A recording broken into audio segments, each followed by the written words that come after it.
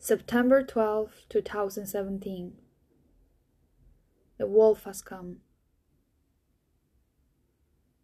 Boy,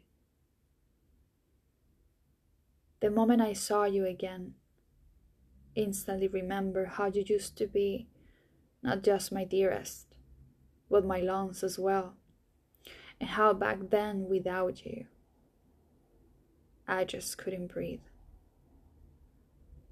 Boy, all I really wanted was to stay together forevermore. But the way you forced me to replace the love and the lungs, replace you with anger and prosthesis of some stiff material so you could run on your own, faster and further, got in the way.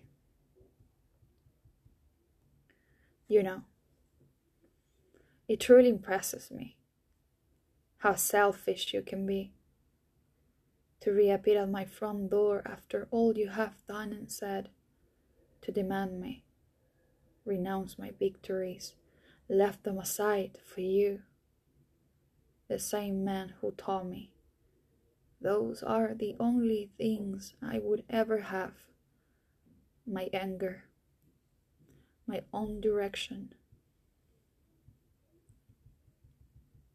I bet that came back promising to have found that a way to alter the lies and mistreating for lovely souvenirs and flowers of all kind.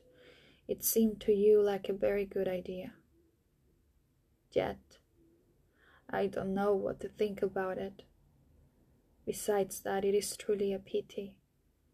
You managed to change at last all that once wounded me, the very moment I'm 100% decided to leave you.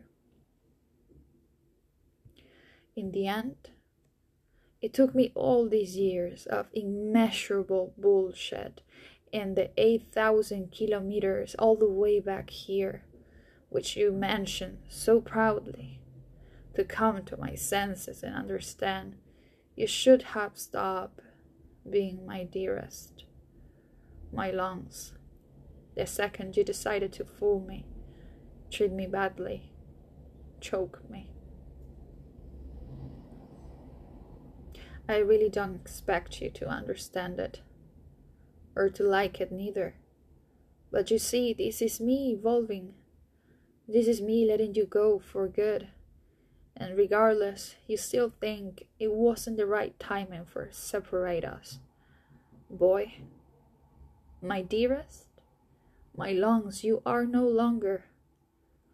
You are just a sad memory, a familiar yet stranger lad that I cannot trust no more anymore. Since it's not the first time you have said, the wolf has come, when there was no wolf at all.